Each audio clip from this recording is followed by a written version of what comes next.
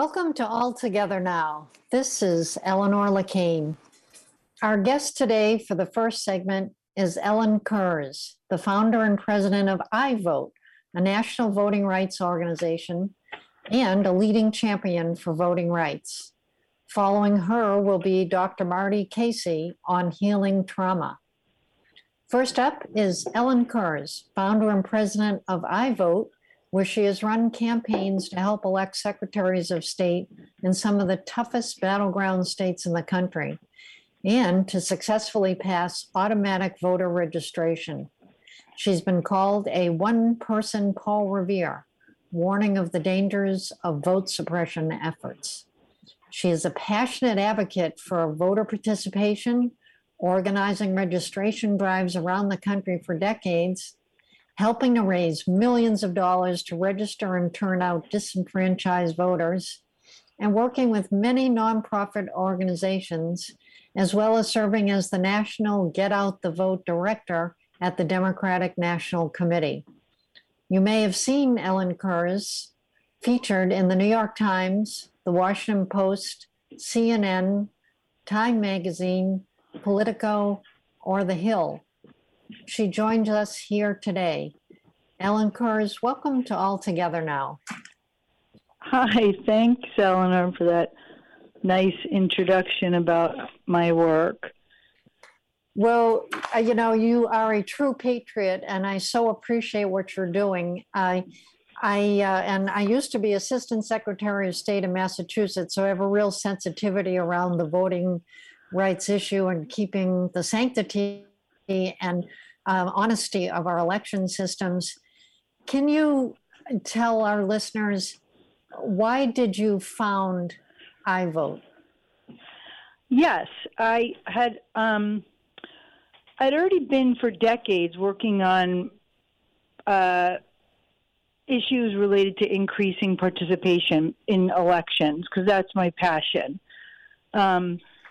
From national voter registration drives to working at the Democratic Party to working with a bunch of different groups. And because when you think about it, a lot of elections are decided by the people who don't vote. And we have a problem in this country, especially in the midterms, but even in the presidential elections, of not enough people voting. So taking a magnifying lens to that, why don't people vote? Why don't some people vote? That's a complicated issue, and it's there's a lot of reasons why people don't vote, and people have written extensively on it. A lot of it has to do with disconnection to the system and feeling like their vote doesn't matter. But after working in the field for decades, what angered and frustrated me to form iVote was that I saw that a lot of people in the country were working hard to try to get more people to vote, to try to increase participation, to make us a better democracy. And then there was a subset of people, namely the Republican Party, that was trying to stop certain people from voting as a way to win elections. And this was pretty graphic to me from being out in the country and working in some of the swing states. And I started having conversations with the national field director from Barack Obama, Jeremy Byrd, and we were trying to think of a strategy for increasing voting to fight back against what they were doing, the Republicans were doing, in a nationally well-coordinated, well-funded effort to stop certain people from voting. We like to say they were trying to have the leaders pick their voters instead of the voters pick their leaders. And they were doing this in a lot of ways. They had figured this out. So one thing that they did that we thought we could have an impact on was that the Republican Party prioritized the Secretary of State office. They funded it. They had several outside groups PACs that funded it and funded the election so, the candidates of their choice would win. And they used some of their structural, some of their structures, like the Republican Legislative Campaign Committee, to fund these races.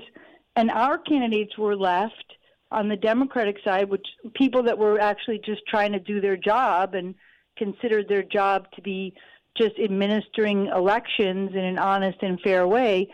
Our candidates, those type of candidates, were left on their own, and often the first time running for a statewide office or running for office at all. And so they were out there without a lifeboat, with no help. And so we put together our team of people who cared about this and were pretty experienced at running elections, and we started iVote. And our goal was to go on the offense against voter suppression, because often we have people pass bad laws that restrict voting, restrict early vote, restrict, where you can vote, when you can vote, how you can vote, what you need to vote, whether you can bring water to the polls to vote. And we end up suing. I mean, lawyers end up suing for people's constitutional right, for people's right to vote. And that's important. And that work has been important. But we wanted to have a political strategy. And our strategy was to go on the offense to put leaders in place and laws in place that would increase voting. And it's just that simple. So we started with the two things that we thought were the biggest game changers in terms of how many people get to vote, which is the Secretary of State office in swing states. And I say in swing states because a lot of the shenanigans about stopping people from voting, that's where it happens. And also adding automatic voter registration as a way to increase voting. And in 8-9 years of operating, we've made so much progress, which I'm not sure gets reported because everybody's so focused on the failure of the National Voting Rights Act, which is depressing. But in the state levels, we've made a lot of progress. Yeah, that's fantastic. And I just think you're brilliant, by the way. I think, what you're doing is so important. And I love that you decided to go on the offense. First of all, most people don't understand the importance of the Secretary of State position. And for our listeners, most Secretary of States are charged with overseeing the elections in their state, because each voting is done on a state-by-state basis, and it's the Secretary of State who generally, in most states, will oversee that election system. I didn't know that myself until I got deep into elections in my home state of Massachusetts and served as Assistant Secretary of State there. But it's a critical position, Secretary of State. And you're so right, Ellen. The Republicans understood that, and they were working to get a hold of the power in the Secretary of State offices, and Democrats were a little slower to understand the importance and to take action there. And of course, we all know the reasons the Republicans are trying to suppress the vote is because their agenda is so unpopular, they wouldn't win unless they suppress the vote.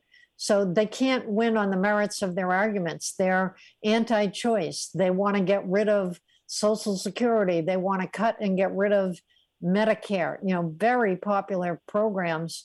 So people are like, no, I don't really want that. But if they prevent the Democrats from being able to vote, it makes it easier for the Republicans to win. So hats off to you to recognizing this as a vital part of our democracy and stepping in the leadership and to do something about it. And can you talk a little bit about, you've talked about your successes since you started iVote back in 2014, that's 8 years ago. What progress have you made with iVote? Well, when we started iVote in 2014, there were 0 Democratic secretaries of state in swing states. And in the last cycle in 2018, we worked hard on 2 things. One, elevating the importance of the office across the country with a nonpartisan campaign. And then we got behind Katie Hobbs in Arizona as a pro-voting candidate versus Steve Gaynor in Arizona, who was at the time promoting all sorts of extreme views about stopping Spanish ballots printed in Spanish, stopping early vote, just all sorts of opinions about, making it harder for people to vote versus Katie Hobbs. And for the first time ever, we ran a record-breaking $3.6 million campaign for Katie Hobbs, promoting her views on, keeping on increasing participation, fair and free access to ballots, and it was a campaign that used extensive research by top people in the field, top operatives who know how to reach voters to get them to be compelled to vote for this office, and who used a top media firm to actually figure out where we needed to reach the voters. So it was a professional campaign for Secretary of State, and Katie won by 0.8 votes in the very swing state of Arizona. And then she was in the position of being Secretary of State for the 2020 presidential election, and where we know what happened, and had people, storming her house, her office, demanding, recounts that there already were happening anyway because Arizona has professional audits, and years of screaming about stolen elections. So she really was the safeguard of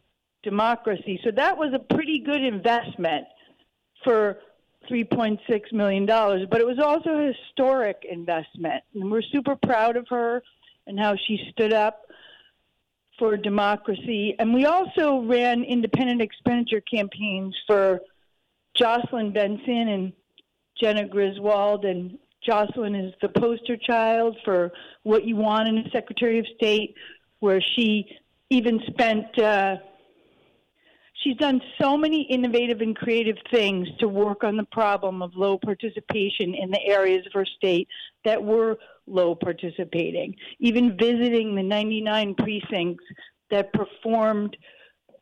had the lowest turnout to see what she could do to fix it. And which state is that? Michigan. And and so she literally she has done so much to improve, modernize, and make elections more secure in Michigan and have everyone participate, whether they be Democrat, Independent, or Republican. And so that's something we're very proud of her. And she's just the kind of person, has the kind of integrity that we would want in this office in every state. Because right. When you were talking before about how people don't realize, they didn't realize at all 5 years ago. I think that when Trump went to Brad Raffensperger and those tapes became public about, quote, finding votes, I think some people have woken up to the importance, and we see that in the fundraising numbers and in the amount of people that seem to understand, and the better job the media has been doing uncovering these races. And I'd like to say, if I saw Brad Raffensperger on the street, I don't know if I'd punch him in the face or hug him, because he didn't find votes, but prior to that, he did some pretty bad purging as Secretary of State, which is a whole topic for a whole nother conversation. But the fact that Trump tried to bribe him or threaten him or bully him to fix the election results has really shined a light on how important these offices are and can be, that you need a guardian of democracy in that spot. Absolutely right. And I just want to underscore, it's what you're talking about is so rich and so important. But I'm hearing what you're saying because you had the foresight in 2014 to focus on trying to get Democratic secretaries of state into the swing states. Back then you backed Katie Hobbs, the Democrat in Arizona, and for the $3.6 million that you raised and spent to support her candidacy, and she won very narrowly, as you talked about, less than 1% of the votes there, that imagine if you had not done that, Ellen, then very likely it would have stayed a Republican Secretary of State that would have been in charge when Trump came running around saying, can you find me enough votes so I can switch your state from Democratic votes to Republican votes? So you helped to save democracy in America in 2020. So I just want to underscore that and salute you for that great work. Thank you very much. We also did some really important work passing automatic voter registration in Nevada, where we saw the largest per capita increase in turnout. And Nevada, it is a purple state too. And again, our goal is to go on the offense and find things that we think really change the game in terms of how many people get to vote.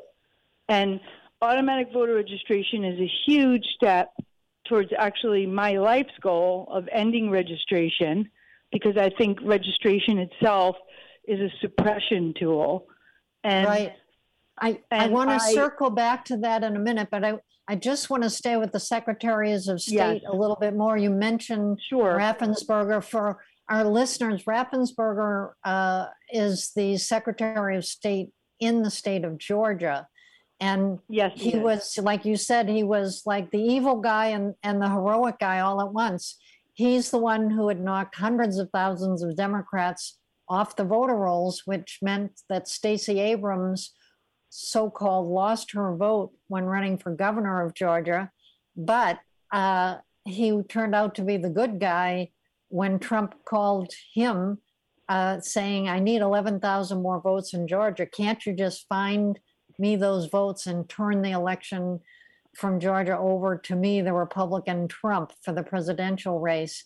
And Raffensperger, to his credit, stood up to Trump and said, no, this is how the voters voted. So it's kind of a mixed bag, but I do think it's important to note that as bad as some of these and many of these Republicans are, there are some Republicans with backbone. And if they had not stood up in 2020, the election might have actually been flipped over to Trump to stay in office, even though the voters voted for Biden into the presidency by over 7 million votes, and he won a good margin of victory in the Electoral College. So it's just, again, underscoring the importance of your focus on secretaries of state.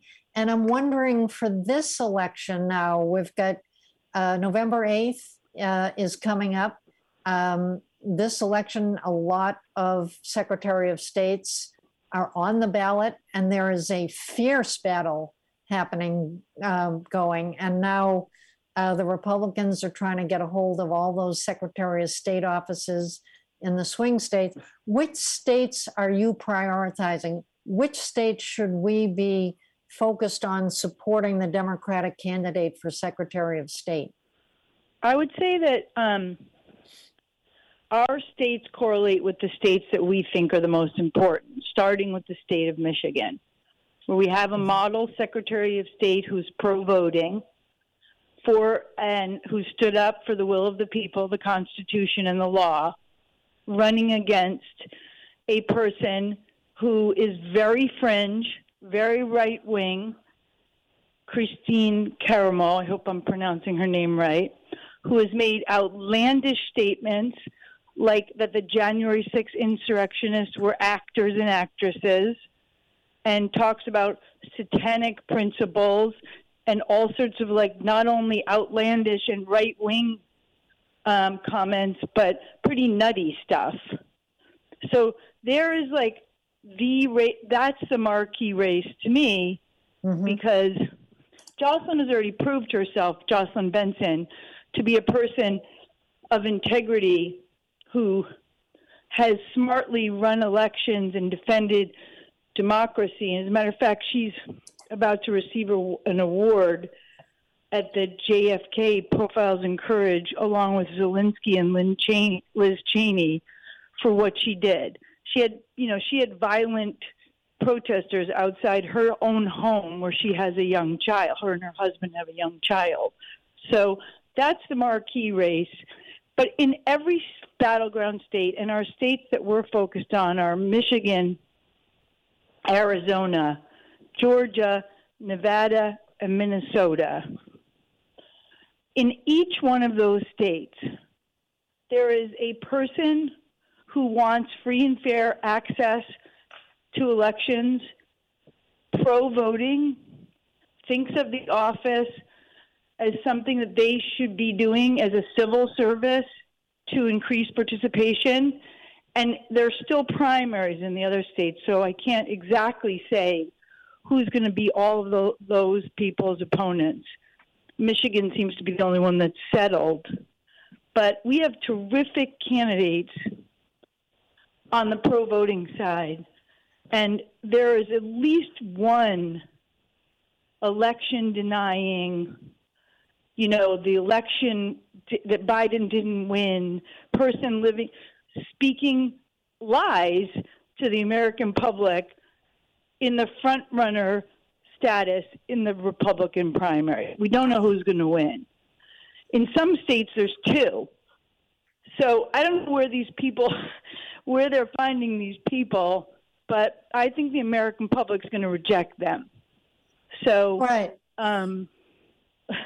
Yeah. So you're prioritizing the Secretary of State races in Michigan, Arizona, Georgia, Nevada, and Minnesota. Is that right?